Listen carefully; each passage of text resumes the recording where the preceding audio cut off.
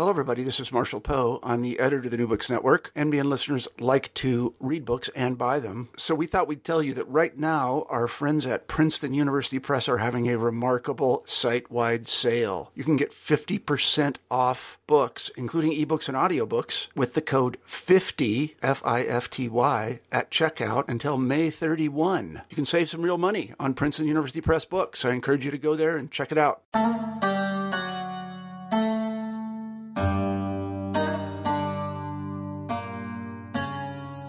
Hello, and welcome to the New Books Network, a podcast dedicated to speaking with authors from an array of academic fields about their most recently published works. My name is Matthew Long, and I am one of your hosts in the Islamic Studies section of the New Books Network. Today we're going to be speaking with Professor John Turner about his book, Inquisition in Early Islam. Scholars of Islam and historians have frequently pointed to the Mithnah, translated as trial or test, as a crossroad in the landscape of Islamic history. Professor John Turner of Colby College is among those who challenged the long-held assumption that the Mithnah was a uniquely pivotal event in his work, Inquisition in Early Islam, the Competition for Political and Religious Authority in the Abbasid Empire. In his book, Turner explores issues of heresy, orthodoxy, and caliphal authority. He investigates how Muslim doxographers defined orthodoxy not by what orthodoxy is, but rather what orthodoxy is not. Defining the limits of orthodoxy allowed scholars and caliphs to become the arbiters of what is orthodoxy. This discussion sets the stage for his examination of heresy trials that took place under both the Umayyad and Abbasid caliphs. Of particular importance is the trial of Ahmed ibn Hanbal, whose name is carried on by the Hanbali madhab. Turner demonstrates that these trials were instituted by caliphs to consolidate their power and authority as the commander of the faithful by establishing and enforcing religious normativity. Thus, heresy trials, like the Mithnah, should not be understood as exceptional events, but one of the methods caliphs employed to solidify control of the Muslim polity. Professor Turner provides his readers with a clear and well-argued revision of the understanding of the Mithnah in the history of Islam. All scholars of Islam will benefit from this work, but those with interests related to Islamic doxographies or political authority will thoroughly enjoy his book. Hello, this is Matthew Long with the Islamic Studies section of the New Books Network. Today we're speaking with Professor John Turner about his recent work, Inquisition in Early Islam. How are you doing today, Professor Turner? I'm doing quite well. Thank you very much. And you? I'm doing very well also. So, the most recent work, Inquisition in Early Islam, explores something particular in Islamic history, the Mithnah, but doing it in a very interesting way to actually discuss it, not as an isolated event, but rather as a broader conversation of religious and political power struggles that occurred in history. But before we start talking about that, if you could, Professor Turner, could you go ahead and give us a little bit of your biography? Well, it's not terribly interesting, I think, but here goes. I really became interested in Islam and Islamic studies and the Middle East when I was an undergraduate student at Furman University, and the Gulf War in 1990-1991 really triggered my interest in Iraq in particular. When Saddam invaded Kuwait, it raised a lot of questions, of course, and I was curious and naive and an undergraduate, and so I started asking questions and pursuing, and interestingly enough, I found that every question I found an answer that was somewhat unsatisfying that led me to deeper questions and followed a steady trajectory back in time. And I kept going back in time until I hit the Abbasids and decided that the Abbasids were pretty cool and very interesting. And I fell in love with the stories, At-Tabari, and figuring out what was being said and why. So there's this strange trajectory that starts with current events, well, current when I was an undergraduate, and still unfortunately current, that dragged me directly back to the Abbasids and questions of power and authority and the nature of religion in people's lives and the expression of religious practice, religious identity, and difference, and how that manifests in grouping and how people are included or excluded from groups, which naturally or unnaturally led me to reading articles. And I was particularly struck by a couple by Michael Bonner, and that led me to apply for graduate school at the University of Michigan, where I did my graduate work in Ann Arbor, and worked with Michael Bonner and Alexander Knish and Catherine Babian, Rudy Lindner, and a host of others. But they were my main cohort that I worked with, and they helped me see the material in different ways and took me on an intellectual journey that has kept me asking questions about the nature of groups and group formation, identity, religious identity, and professions of power and political authority. And all of those questions are tied up in the book in some way, and they continue to be seated in my work as I continue to think about these issues and write about them. And as I teach my classes, all of these things show up in my classes, much to some of my students' annoyance, but to some they find it as interesting as I do. And all of that has led me pretty much to where I am today at Colby, and the experience of teaching and researching and writing in a small liberal arts college environment where I get to work closely with students who were like me when I was, who are like I was when I started, and helping them find their path towards more satisfying questions, more satisfying answers, and hopefully leading to better understandings of not just the Abbasids, but the historical trajectory that has led us to where we are today. I view history and historical intercourse as being a continuum in which we are definitely participants, and knowing and understanding what has come before allows us to see what is happening now more clearly and through a lens of greater,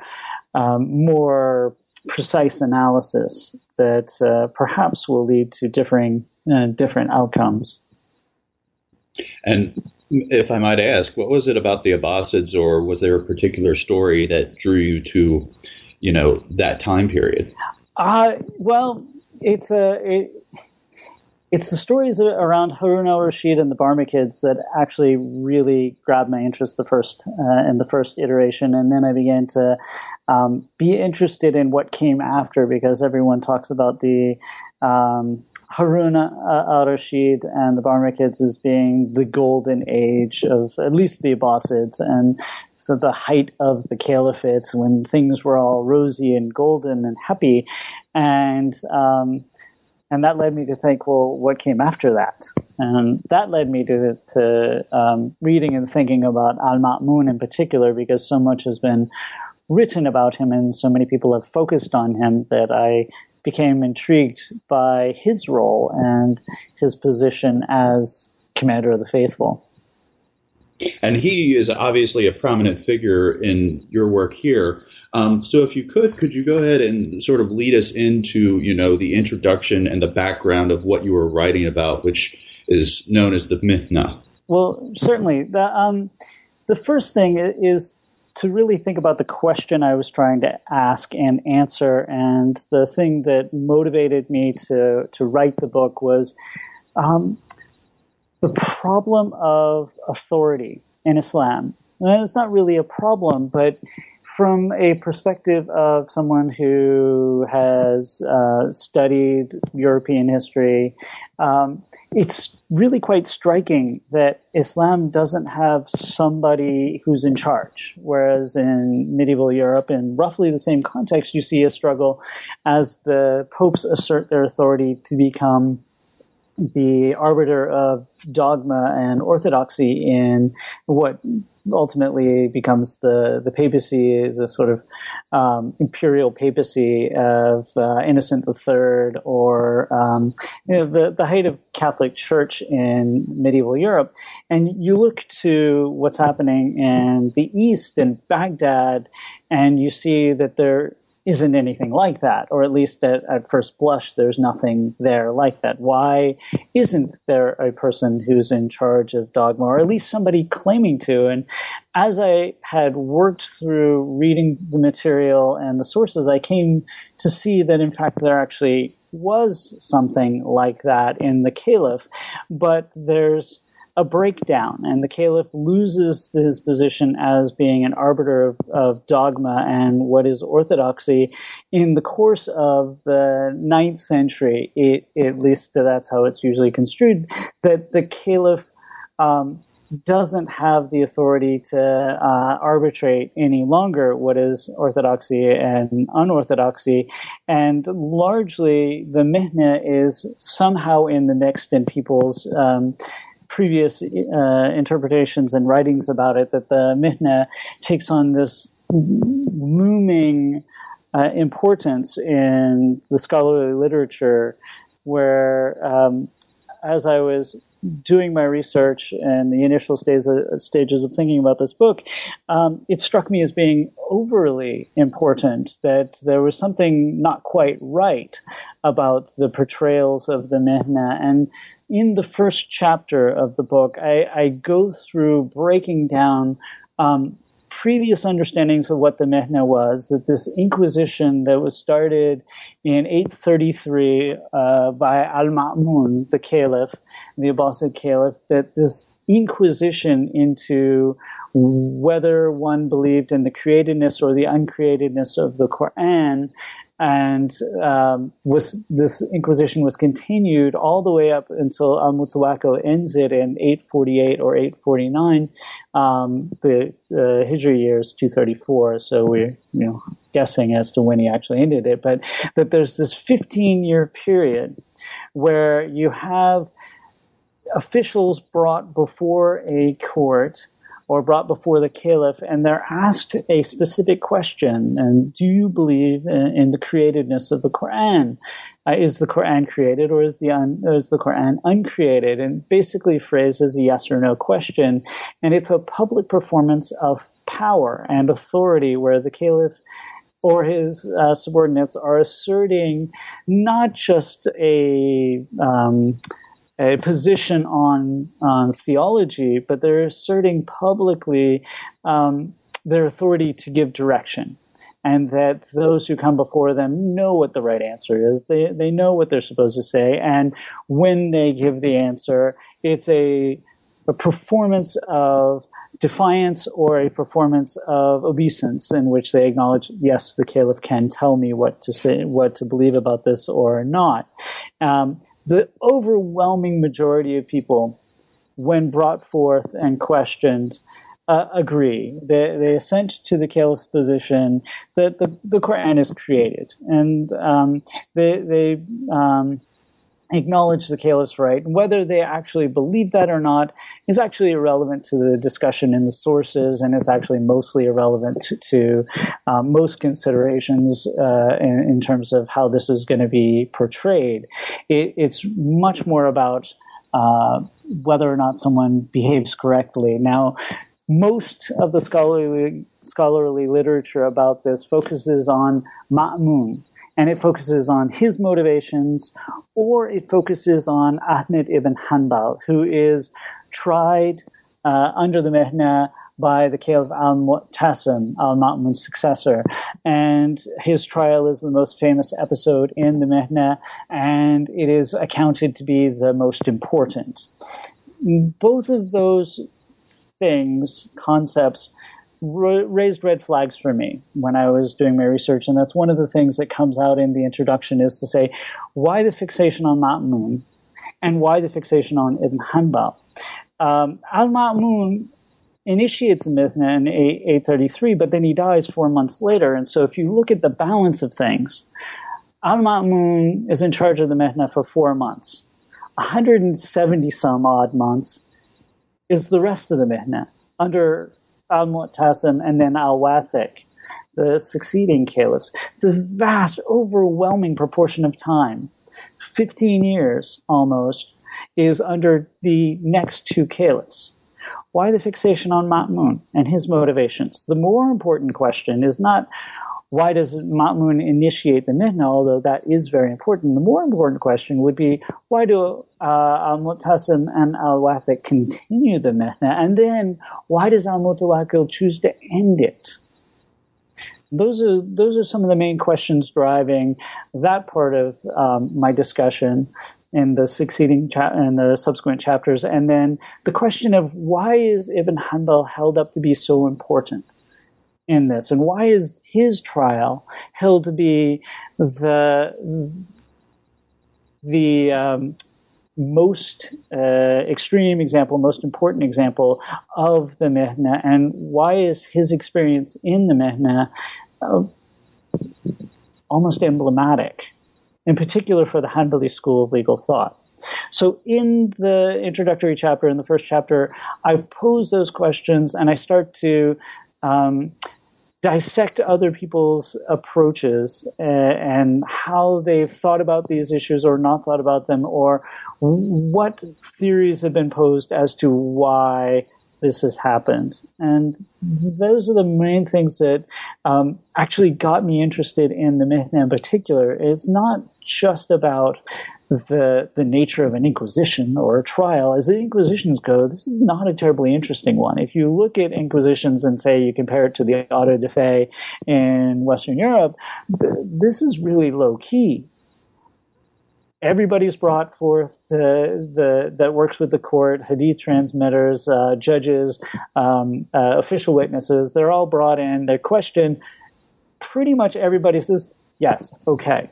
And they agree to what the caliph has said. And almost everybody goes home.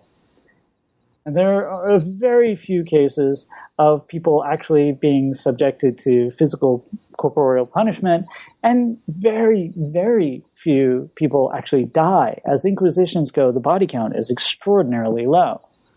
4 or 5 people for a 15-year inquisition that's not very much. Mm-hmm. And for some of our listeners who might not be familiar with what was at stake, you spoke of the created and uncreated Quran. Could you kind of explain that a little bit?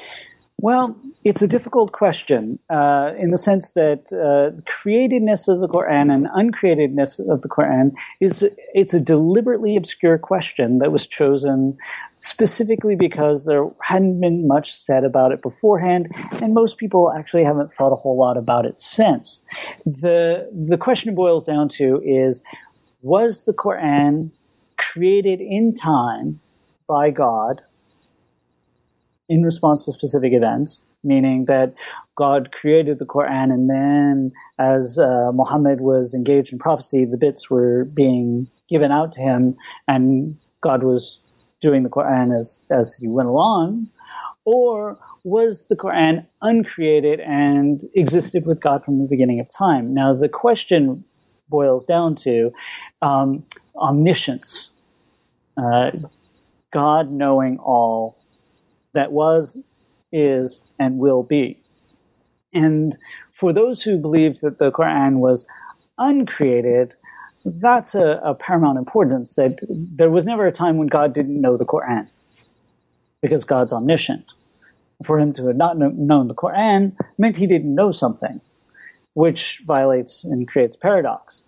For those who believed in the createdness of the Quran, well, there's several issues at work for them.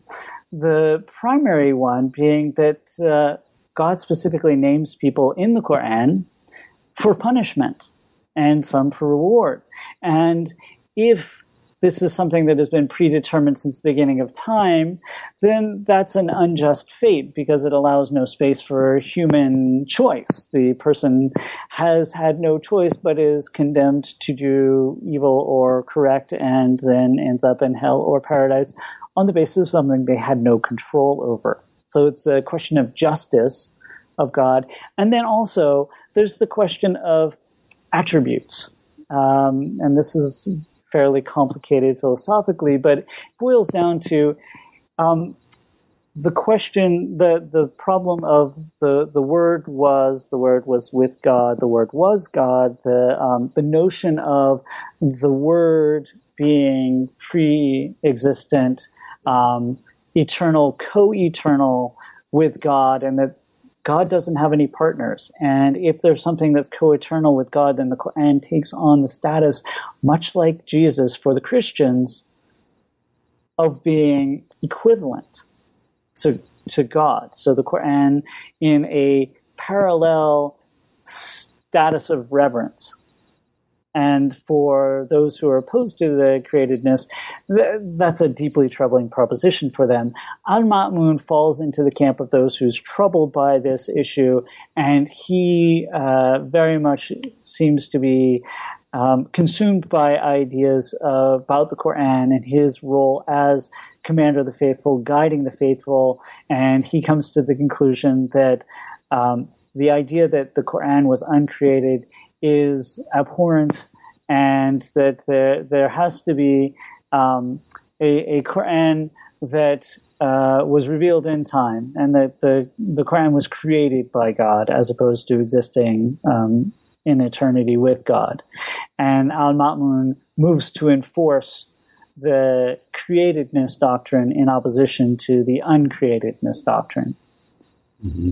And then that kind of is a very good lead into your second chapter, because if this is the position in which was the position that was endorsed, then that kind of moves into positions that were not endorsed. Right. Well, the second chapter is really designed to think about and tease out and parse the nature of authority, and through the lens of defining heresy and heretics, and why and how someone is defined as out of bounds, and why and how someone defines orthodoxy. We often think of orthodoxy as a tree. It's a one trunk, and then there are branches coming off of it. And actually, that's not how it seems to operate. Mostly what we see are parallel orthodoxies that are in competition with each other. And there's consolidation, and over time, several strands get to be larger conglomerations, but they're still in competition with each other. And orthodoxy always asserts that it is that one, the trunk from which others are branching off, that the people who are not in agreement with the orthodoxy as being defined, those people have branched off and gone astray from an orthodoxy that's been present since the beginning of the religion, of the faith, of the time, the message, whatever, that those people have gone off and gone astray.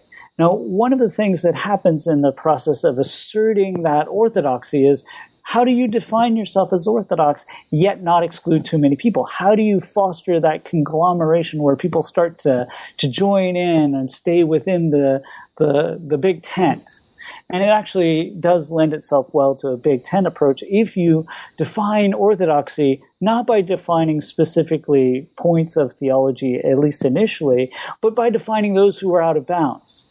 And if you define those who are out of bounds, then you define not just that they're heretics or unbelievers or what have you, you're also defining those around you and yourself as representatives of orthodoxy without really having to specify what you mean, without having to get into too much of granular detail.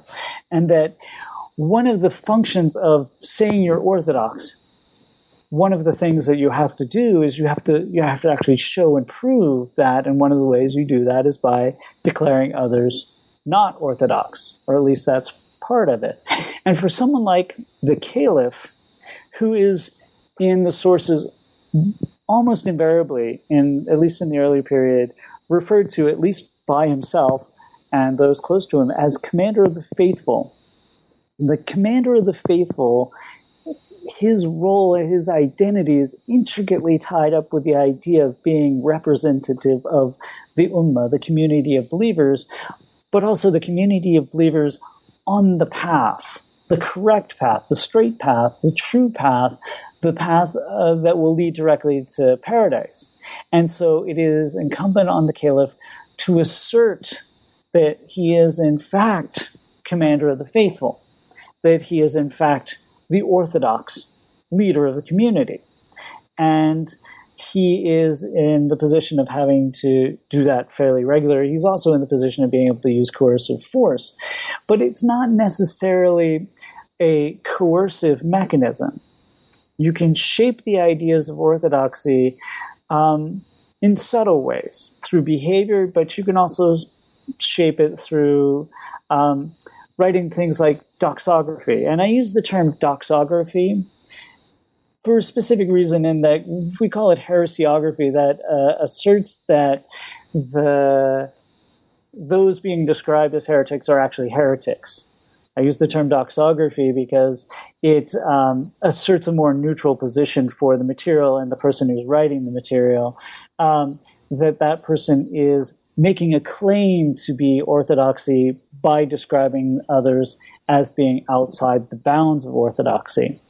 And that description for someone like the caliph, or someone who is trying to assert the orthodoxy of their school of legal or theological thought, is a necessity for them, that they have to assert their own orthodoxy, and they have to do it in fairly expected ways that the standard audience would be able to recognize.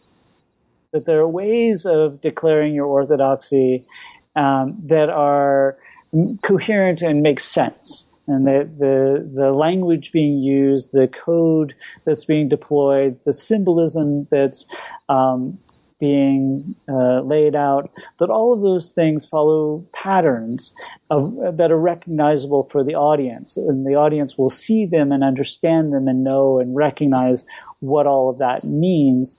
And so you see the caliph, you also see the people writing doxographies deploying similar symbols and similar ideas in similar ways to make claims. For the caliph, he's making the claim that he's commander of the faithful. For the doxographers, they're claiming that they not only they, but their school of thought to which they belong to are orthodox, and that they feel compelled to do that as a way of legitimizing their position of their role. They have to legitimate their position as orthodox. One of the things for the caliphs, the commander and the faithful in particular, is that there's no routinized succession under the Abbasids or the Umayyads. There's no routinized succession, at least in this period, where you have a clear sense of who's next as caliph. It's not as though you have the oldest son is going to be the next ruler no matter what, and then the next son after that. That understanding doesn't exist. And so every new caliph, upon ascension to the throne, has to assert that he is in fact legitimately and rightfully the commander of the faithful. And in the school, with the schools of legal thought and with the schools of theological thought, they have to assert their position as orthodoxy in a field of competition, that they're competing with other people saying exactly the same thing, and they all have to assert in opposition to each other their right to be a legitimate interlocutor in terms of law or theology. The legal schools of thought have to assert that they're orthodox legal schools of thought and that they're not innovating, as do the theological schools of thought. We tend not to think about that in Islamic studies very much, but the Ash'arites very clearly asserting that they're legitimate and that they're not heretics, that they're not innovating illegitimately. So to a certain extent, saying what or who one is by saying who one is not. Right. Yes, very much so. Yeah. Okay. And also interesting, you talk about the lack of succession, and that we are going to get to that, but that's a major theme here later, is because there is not the sort of system of succession in place, or at least not as formalized perhaps in other circumstances historically. That's the need for having to compete. These schools must compete with one another because there's the potential for that line of thought to become adopted as the perhaps mainstream line of thought? Well, it's not just that they could be adopted as a mainstream of thought. They will want to do that, but after it's clear that there's going to be no one person in charge of dogma, they're competing to basically keep within the bounds of orthodoxy, and they're competing over who can be orthodox. It's not just about that, though. It's also not being excluded. The Hashwiya is a great example that these are people who declared that ijtihad was completely out of bounds and one could not do it, and it was wrong, and they get left behind because ultimately everybody else decides that, you have to use ijtihad in terms of developing legal ideas or responding to legal questions. And so the Hashwiya are swept aside by that, and they become not orthodox by virtue of holding to the position and their inability to make the case that they still, even though they differed on this, they're unable to make the case that's not enough to exclude them. That they lose out, and in losing out, they also lose membership and they die out. This happens to a number of legal schools in that they can't quite cross the threshold of full inclusion because they don't make a strong enough argument for themselves to be full participants. Whereas you see the Hanbali and the Hanafi and the Maliki and the Shafi'i, they all do make that compelling argument, at least within the Sunni realm, that they're full participants in the conversation. Wonderful. So then as we start to move forward, before really getting to, the evidence that you present, you do kind of show us something, very specific examples of, as you say, doxographers. Mm-hmm. Can you start to elaborate upon that? Well, in the third chapter, I spend a lot of time talking about the Asharite doxographers, and you have Al-Ashari, you have Baghdadi, you have Shahristani, you have these monumental doxographies that end up, people talk about them a lot, at least in my circles, they do, and but not at cocktail parties. But you see these as being sort of the iconic heresiography, doxographies, that these are the big ones. And I kept thinking to myself when I was looking at this material, why are the Asharites, who are usually held to be the dominant school of theological thought, why are the Asharites so adamant or so involved, particularly Al-Ashari himself, in defining who doesn't believe? And I went through the material looking at it and found patterns and discovered that, in fact, they are asserting that they're the middle, that they're not the traditionist like the Hanbali, although they have roots and they share lots with them, but they're not the Kalam, the Mutakalimun. They're not the ones who engage in dialectical theology either, that they're in between. And by asserting a centrist position, they expose themselves to attack from both sides, the extremes. And so they felt, or at least it appears that they felt, a need to assert their orthodoxy more strongly.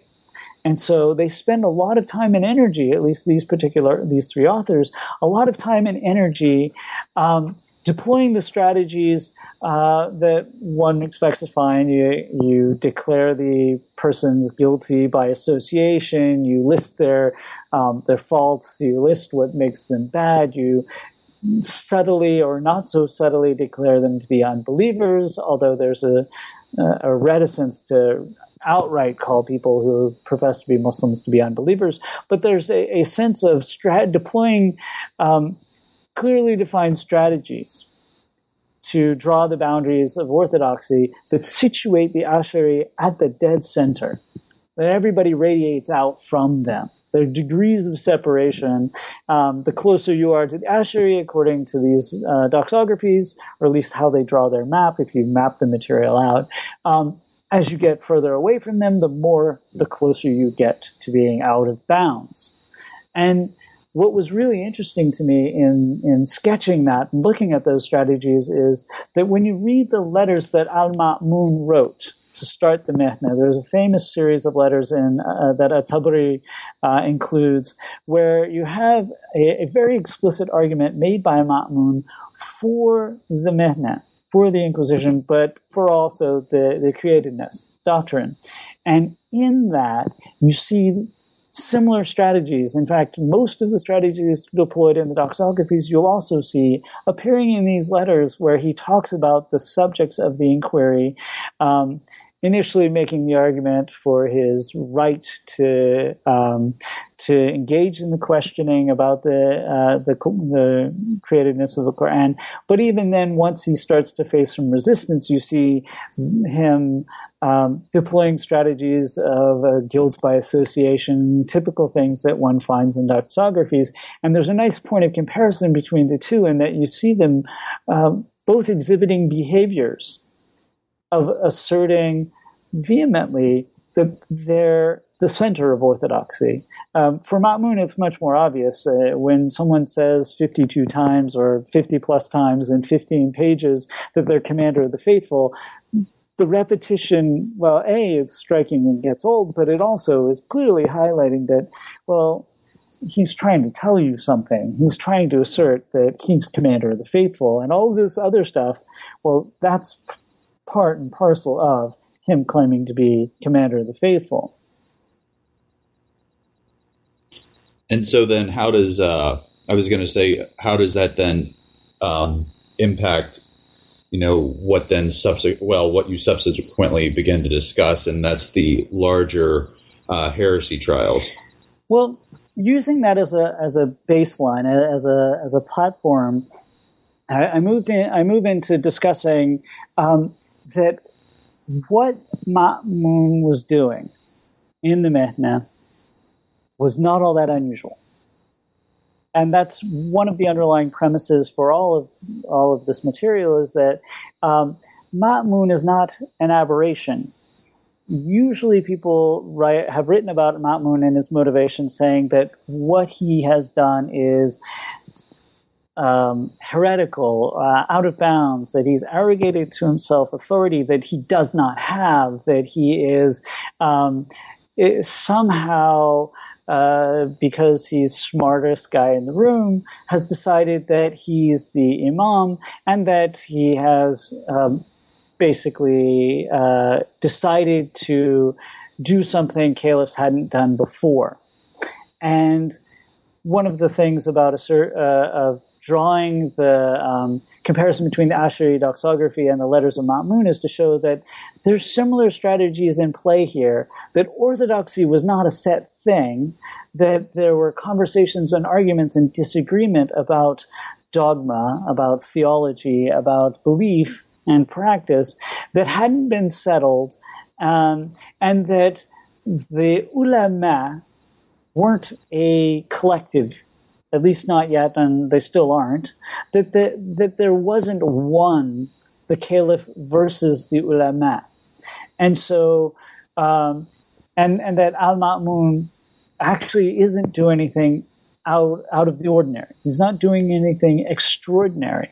So in the 5th chapter, I start talking about some heresy trials under the Umayyads, under the Umayyad Caliphate, in really as a way of highlighting that as we peel through the layers of the information in our sources, we can see responses by the authors of that narrative to specific questions to address problems or complications or to solve issues. As they tell the story, as they write the narrative, as we peel back the layers, we can see more clearly the iterations of the stories, but we can also see the responses to concerns. And one of the things that becomes abundantly clear when studying the trials of Al-Harith ibn Sa'id al-Kadhab and Khailan al-Damashqi, that one of the things that's abundantly clear is that the caliph is naturally at the center. that everybody's responding to him, that he's leading the charge, that he is questioning these two individuals on the basis of their doctrine, on the basis of their beliefs, and he is going to punish them for being wrong, according to the caliph. Now, the interesting thing about those two trials is they take place in a period of stress. And it's one of the reasons I chose them as examples, because Al-Harith is tried by the Caliph Abdul Malik. And he's put on trial shortly after he's fully reasserted control or asserted control over the caliphate. Now, there's this idea that the Umayyads start with Muawiyah and they go all the way down to the Abbasid revolution, and that the Umayyad dynasty is in charge. But that's not actually the case. After Muawiyah dies, there's a major disruption in the Umayyad line in that they lose control, that they have control partially over Damascus and nothing else. Really, basically, Ibn al-Zubayr is in the Hijaz. He is the caliph for all intents and purposes, and that everybody else is responding to that seat of power. Abdul Malik, in 685, that's usually the beginning point for his reign, isn't caliph in 685. He's head of the Umayyad family. And it's up to him to spend the next 7 years to reassert control over not just the Umayyad family, but the empire. And he will do so by the early 690s. But he's still faced with the problem of, yes, he's won in war, but he hasn't fully asserted his role as commander of the faithful. So we see Abdul Malik doing lots of very interesting things, like building the Dome of the Rock. The Dome of the Rock is this great symbol. It's a symbol of a change and a shift in Islam, and as one of the oldest buildings that we have. The inscriptions are tremendously yield lots of insight for us. But he also, in addition to the Dome of the Rock, he shifts coinage to where it goes from being having images on it to being epigraphic, that there's just information written on it, that there are major shifts in how the caliphate does its business. And as part of that, you see Abdul Malik going after heretics, Al-Harith being the most easily identified. And it is after Abdul Malik has reasserted control over Iraq that he goes after Al-Harith, that there's an assertion of authority as commander of the faithful embedded in that trial that becomes apparent. And as we read through the narratives, we see that clearly. Now, Ghailan is interesting because he's tried by Hisham, who is son of Abdul Malik, but he comes to rule about 20 years later, after Abdul Malik dies. He comes to power, and there have been a series of caliphs in between and lots of uproar, or at least the last 7 to 9 years before Hisham comes to the throne. The empire is in turmoil because there's fairly rapid turnover at the center in Damascus, and Hisham asserts forcefully that he's in charge. And as part of asserting forcefully that he's in charge, he goes after Ghailan al-Dimashqi, puts him on trial, and executes him as a heretic. And reading through the narratives, it's abundantly clear that there are patterns of behavior here that lead us to certain conclusions about the role of the caliph, and also about how you talk about the caliph and how you talk about heretics. You also come to see that there are historiographical ways of shifting the data points so that you can raise somebody's stature up and lower somebody else's. That you see, particularly in the trial narratives around Ghailan al-Dimashqi, an attempt to diminish Hisham and his role and raise up Omar II, predecessor, the preceding caliph, to diminish Hisham and raise up the preceding caliph in an effort to take away from the legitimacy of Hisham by later authors as they're shaping the historical narrative, as they're not manipulating the information, but changing how the reader sees and understands and absorbs the information in the effort to change the understanding of the ultimate conclusion, which will be that Hisham is bad and that ultimately later on the Abbasids were much better. That's the longer term conclusion from that. But it's interesting to see that historiographic layering, because that allows us to see later on when we talk about the Mihna trials why certain things are included, the way they're included, and the purpose behind their inclusion, which is very important for the ultimate conclusions at the end of the book. And when we talk about, these trials of Al-Harith, and did these trials actually occur after had the sort of military turmoil been put down, and then this was something that happened following that, or did these happen to happen simultaneously? For Abd al-Malik, the trial for him is after things were starting to settle down. You have this actually fairly close to the end of his reign. We're talking 698 or 699. And he'll die in 705. He is consolidating control, has consolidated control politically and militarily, and he's asserting his religious credentials as part of that and legitimating his authority to be in charge. And so you see these trials occurring in crisis points, but they're not just military or political turmoil. It's also that the Hisham and Abd al-Malik are needing to assert that they had the right to do what they did, that they had the right to say Ibn al-Zubayr was illegitimate. He was not really caliph. Abd al-Malik has to assert that, or else he is not legitimately caliph. Hisham is in the position of having to assert his credentials for being on the throne, but also why the Umayyads should be in charge because of the turmoil that had come before him, and that he is restoring order.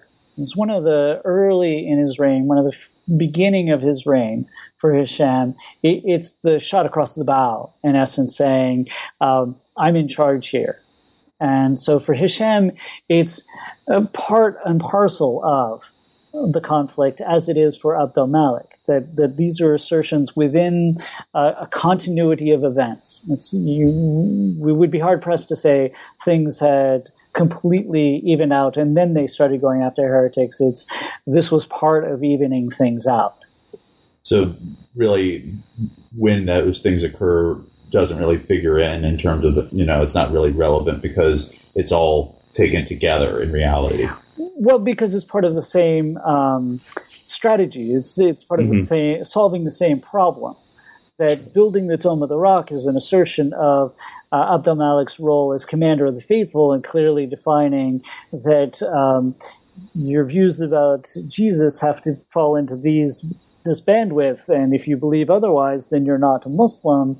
And as does changing the coinage, that he's asserting for a specific audience that this is what correct belief is, that this is Muhammad is the messenger of God, and those sorts of things on the coin, that Abd al-Malik is asserting all within the same time period various strategies towards the same end, saying clearly, legitimately, he's the correct commander leading the faithful down the path towards paradise. That if you follow somebody else, then you're not part of the faithful, and you're not part of the ummah. And if you rebel against him or you rise up against him, then you're exiting the community. And so it's part of a continuity, an amalgamation of strategies being deployed that are asserting that one larger identity for the social role of the commander of the faithful, that this is bolstering that identity, and the fact that Abd al-Malik is claiming that he's legitimately the holder of that title, of the mantle of the prophet. And so that's the fourth chapter, really trying to, what I think really demonstrating that there is some Obviously these trials, the Mihna, it's these sorts of things that happened previously. And then as you transition into the 5th chapter, that's where we really get to the focal point. Right. The 4th chapter is asserting and establishing that these are things that caliphs do. And if you peel back the layers of the historiography, you see that nobody really questioned that at the time, that these things were being written down. The assumption was the caliph does these things. And there's an attempt to explain or deal with that. In the 5th chapter, I go into talking about the Mihna proper and talking about the 2 most famous trials that come out of the Mihna. One, of course, Ahmed ibn Hanbal being tried by al-Mu'tasim, and the results of that, and then Ahmed ibn Nasr al-Khuzai, who's tried by al-Wathiq. The interesting thing about peeling through the historiographic layers of the narratives around those stories are that at the very earliest phase, when you're reading through the sources, there's some serious ambiguity about what happened to Ahmed ibn Hanbal when he was tried, and that there's a very clear attempt to explain away the ending or to make sense of the ending, because the trial happens. Al-Mu'tasim brings Ibn Hanbal in front of him for trial. Ibn Hanbal is asked the question. There's a series of back and forth, and then Ibn Hanbal is released. The ambiguity is, why is he released? In the sources that are more supportive of the caliphal position, we'll call them, we'll use that euphemism, more supportive of the caliph, they all say that Ibn Hanbal acquiesced. He said, yes, the caliph is correct. The Quran is created after having been beaten, but that's not the reason he actually acquiesces. Now, the Hanbali narratives are great pains to say that no, in fact, he did not capitulate, that he was released because of popular pressure, he was released because the caliph was feeling guilty, that Ibn Hanbal was released because he was steadfast. In the historiographic layering, as we're peeling through this material, it becomes clear that Ibn Hanbal presented a bit of a problem for the later Hanbali, in that they have this profound collector of hadith, the author of the Musnad, this gigantic collection of hadith arranged by isnad, that you have this paragon of Sunni practice, in the sense that this is someone who devoted his life to living by the Sunnah, according to the accounts about him, that he was obsessed with and compelled to do the right thing, and that he collected a massive amount of information, which is then later used as the basis for developing a school of legal thought later on. And at the core of that school of legal thought's identity is this figure, Ahmed ibn Hanbal, as a paragon of Sunni practice, but also orthodoxy, not just Sunni. This is a follower of the Sunnah, someone who's living the Sunnah, that for the Hanbali school of legal thought, the problem is, what do you do about this trial? And the trial presents difficulties on a number of levels. One, the ambiguity, which they ultimately will explain away. But also, what about the role of the caliph? And for the Hanbali, they need to distance the caliphate as an office from having engaged in heresy, but they also need to absolve their eponym of having been accused of heresy. So they have to blame somebody of being a heretic, and the way they'll go about doing that in shaping the narrative is by blaming Ma'mun, which is and blaming him as an aberration, as an outlier, which helps explain how and why we and modern scholarship have come to see al-Ma'mun as doing something aberrant, as having gone out of bounds, and that he's to blame for the Mihna. It's largely derived from the Hanbalis having to resolve these two issues. Another issue that comes up for them is Ahmed ibn Nasr al-Khuzai, the person who's tried by al-Wathiq. And that's the second trial that I go into. This is really quite stark in that Ahmed ibn Hanbal did not rebel. He counseled against rebellion. He is beaten in the trial and survives. He goes on to have a long career, continuing after his trial, and without being hassled too much other than being invited to the caliph's court, which he finds to be a tremendous hassle. But Ahmed ibn Nasr al-Khuzai will raise a revolt in 846, 231. He'll raise a revolt against the Mehna, against the caliph in Baghdad. He will actively rebel, and he'll be brought forth for trial under the Mehna in Samarra by al-Wathiq, who will try him himself, and al-Wathiq will execute him. Not euphemistically, he will take a sword and he will start to execute him at the end of the trial. He'll begin the execution.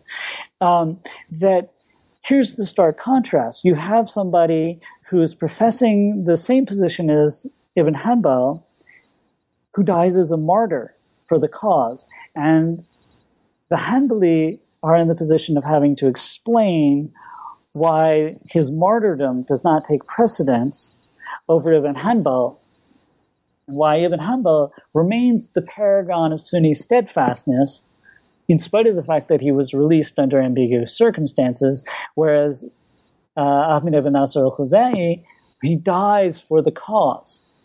And so the narrative surrounding Ibn Nasr is shaped to make him subordinate to Ibn Hanbal, so that his narrative doesn't trump Ibn Hanbal's, and it raises the importance of Ibn Hanbal even higher.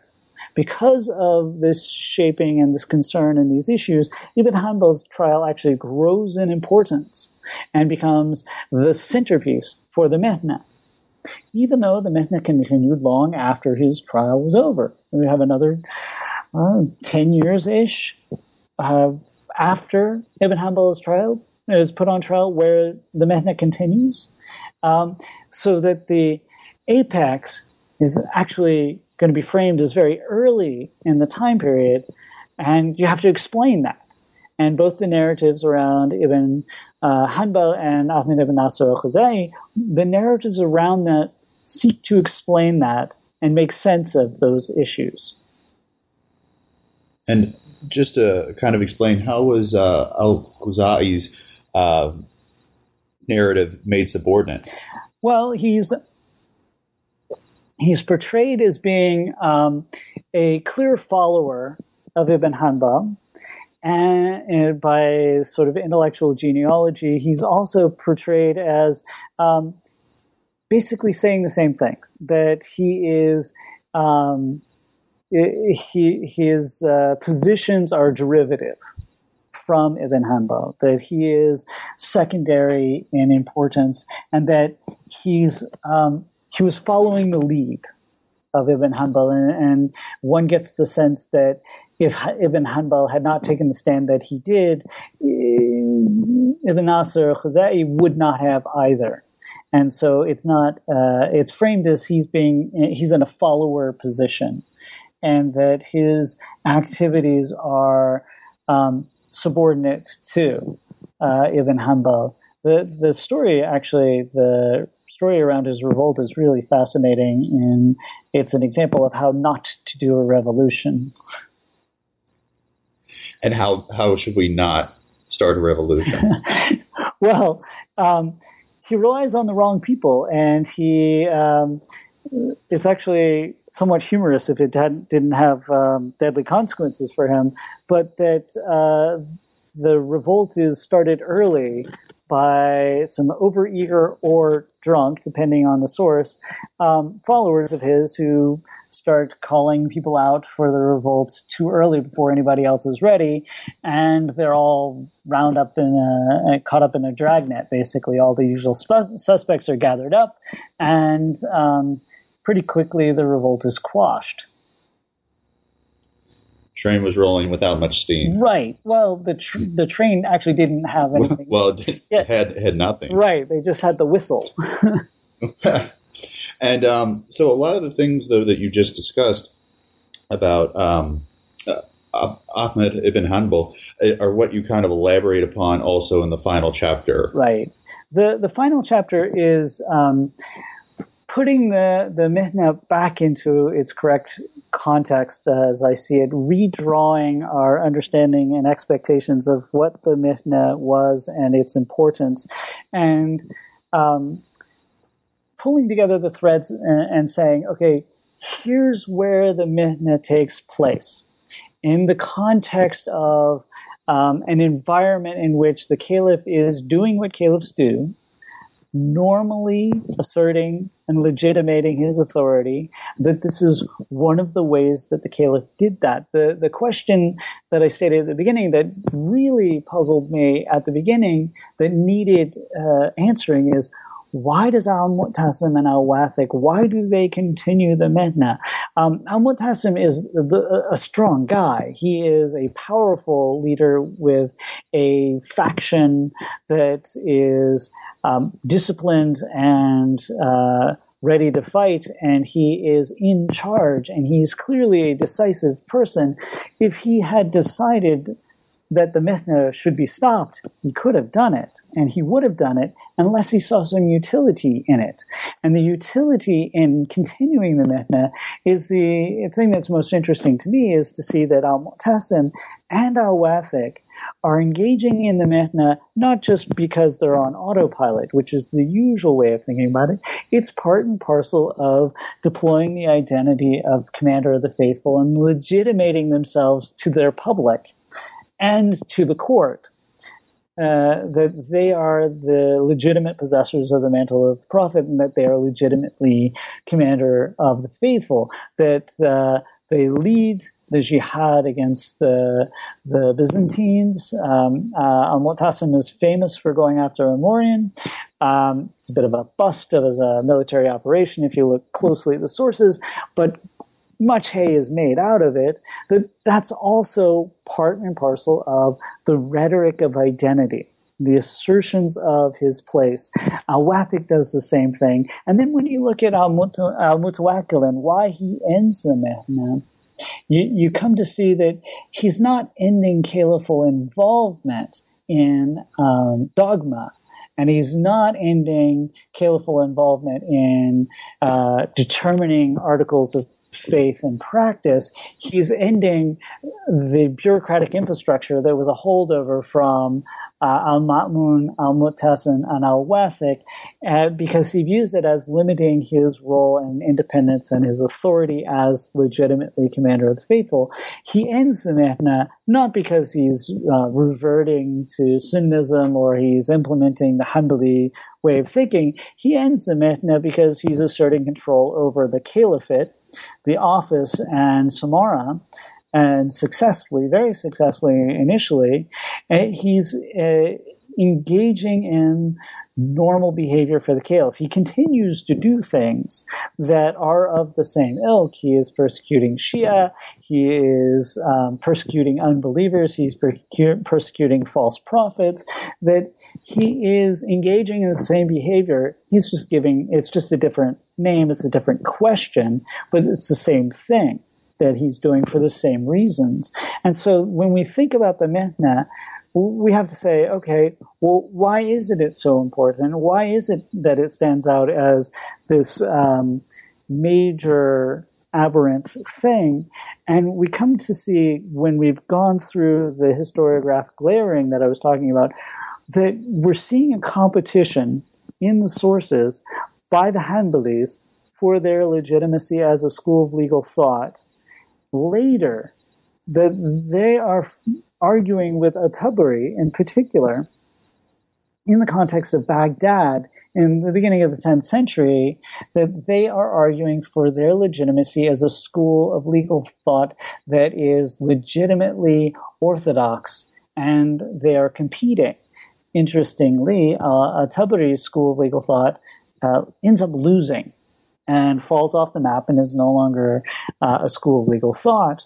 His writings, of course, remain, but the evidence and the markers of that competition lay their fingerprints all over the discussion of the Mihna, and that the importance of the Mihna really has to do with the need to assert that Ibn Hanbal is a model worth following, that he is a paragon of excellence in belief and practice, that he is legitimately the founder of a school of legal thought, and that the narrative and our perceptions of the Mihna have been shaped by that need, and that the Mihna itself is not an aberration, that Al-Ma'mun was not doing anything extraordinarily out of the ordinary.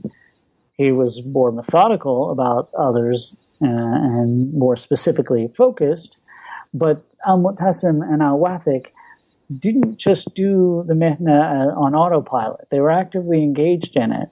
And Al-Mutawakkil, when he ends the Mihna, he's not ending the caliph's role in defining or participating in the definition of belief and practice. He's just shifting it and changing it. The real break for the caliph, for the commander of the faithful, comes when Al-Mutawakkil is assassinated in 861. When he's killed, there's this period of almost a revolving door at the center that the caliph, the commander of the faithful, rotates in and out so fast that the caliphs are being killed by their guard at the capital in Samarra.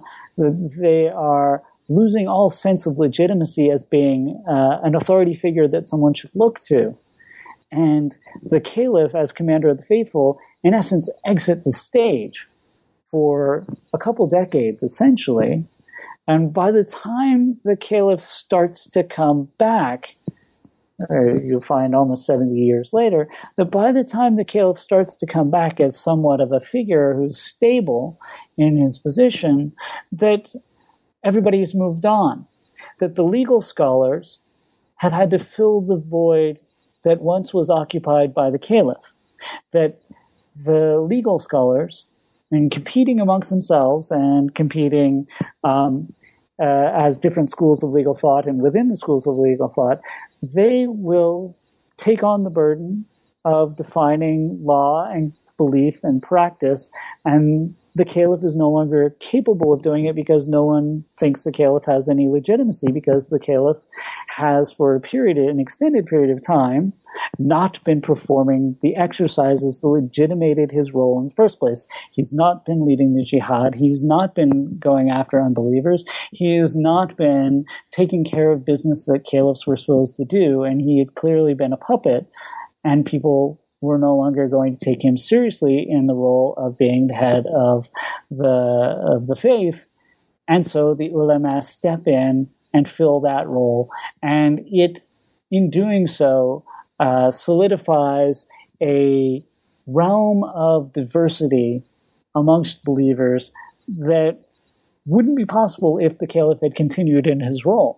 If there had been a figure like a pope, or if the caliph had been Caesar or papist, or it had been in charge the way Innocent III was in charge of the Catholic Church, that had Mutawakkil continued and his son and successor been as powerful as he, then the religion would look fundamentally different, because that space for competition, that space for diversity amongst the schools would have been elided, or at least made much more problematic. So I think then you would say, because during that initial time period after the assassination, that because the caliph was unable to fulfill those roles that, conducting trials and things like similar to the Mihna for so many, years prior, that is what led to the delegitimacy of their role, but was it also connected to the fact that it was a position that was so tenuous and changed so frequently as well? Well, are they coupled? They're coupled, and the lack of a routinized pattern for succession of charismatic authority, where you would have sort of the caliph, and you know exactly who the next caliph is, and there's not going to be a competition over that, and that the legitimacy and authority would be transmitted, and the charismatic authority would be vested in that person via the position, that doesn't happen, that every single caliph has to assert their role, their social role, and they have to perform the functions and be seen performing the functions and actively engaged in that for them to possess the role, that when they stop doing that, the legitimacy of that person's possessing the mantle of the prophet, the succession to Muhammad, the ability to lead the community, that dissipates. It's somewhat ephemeral in the sense that without the performance of these duties, without the public performance of this sort of theater of power, theater of authority, without that performance, there is no authority and there's no legitimacy and no power behind that. That if they're not doing the annual campaigns against the Byzantines, if they're not performing the Hajj. You look at Harun al-Rashid, and he is alternating years more or less, where he's going campaigning against the Byzantines one year, he's leading the Hajj the next, he's back and forth. He is publicly performing his role as commander of the faithful, that he is asserting very visibly his legitimacy. And Ma'mun will do his performance differently, but you'll see him. The beginning of the Mihna is tied directly to campaigning against the Byzantines. He is leading the campaign against the Byzantines when he sends the letters beginning of the Mihna. That those two are absolutely intricately tied together. Mu'tasim is doing something very similar, so is Al-Wathiq, and Al-Mutawakkil will do something similar as well, and then, poof, no one can fulfill that role. And by the time there is somebody who's in a position to have enough independence and authority on their own to try, no one's going to take it seriously, and nobody does. And then that vacuum becomes filled. Right. The vacuum is taken on more locally, that without the center, Baghdad or Samarra, without that as a model, there's a local devolution of interpretation. There had always been there, but now it raises in importance because you stop looking to the center to see what's happening in Baghdad or Samarra. You look more close to home because, well, nothing's really happening in Baghdad or Samarra that's worth note. So you look to your local major city. You look to Cairo. You look to Kairouan. You look to Cordoba. You look to the various locales. You look more locally, and you stop looking at the center. You stop looking at Baghdad and Samarra because they no longer represent that leader, that leading light in the faith. That there's no longer anyone in charge. That extremely fascinating. I mean, really taking a whole new look at what's going on at play, and realizing that this is, has so many effects on religious and political authority. This was really amazing work that you've done here. Thank you. We've taken a lot of your time. If you wouldn't mind, though, perhaps you could share with us maybe some upcoming projects you might be working on. Right now I'm working on a short project, an article I'm writing right now on identity as it's described in writers like Al-Jahiz. So the same time period and dealing with similar issues, but how people are described, how people are describing themselves, and how those identities are different from what we have perceived, and the problem of vocabulary difference, that what we read is not necessarily what they mean, and that we have to tease out what they're really saying. And Al-Jahiz, because he's so prolific, is a great place to engage a lot of those issues because there's such a massive material that we have, and he's difficult, but he's a lot of fun to read. The other project that I'm working on is continuing to engage this idea of boundary drawing, about who's included and who's excluded, and I'm focusing on the Zindiq, the free thinkers who were tried at the beginning of the Abbasid era, and how their identity is construed and described, and any potential similarities with other groups elsewhere. And that I'm very interested in understanding why communities evolve the way they do and the mechanisms by which they construct themselves, whether consciously or unconsciously. And this group makes an appearance in your second chapter, I believe, correct? Yes, they do.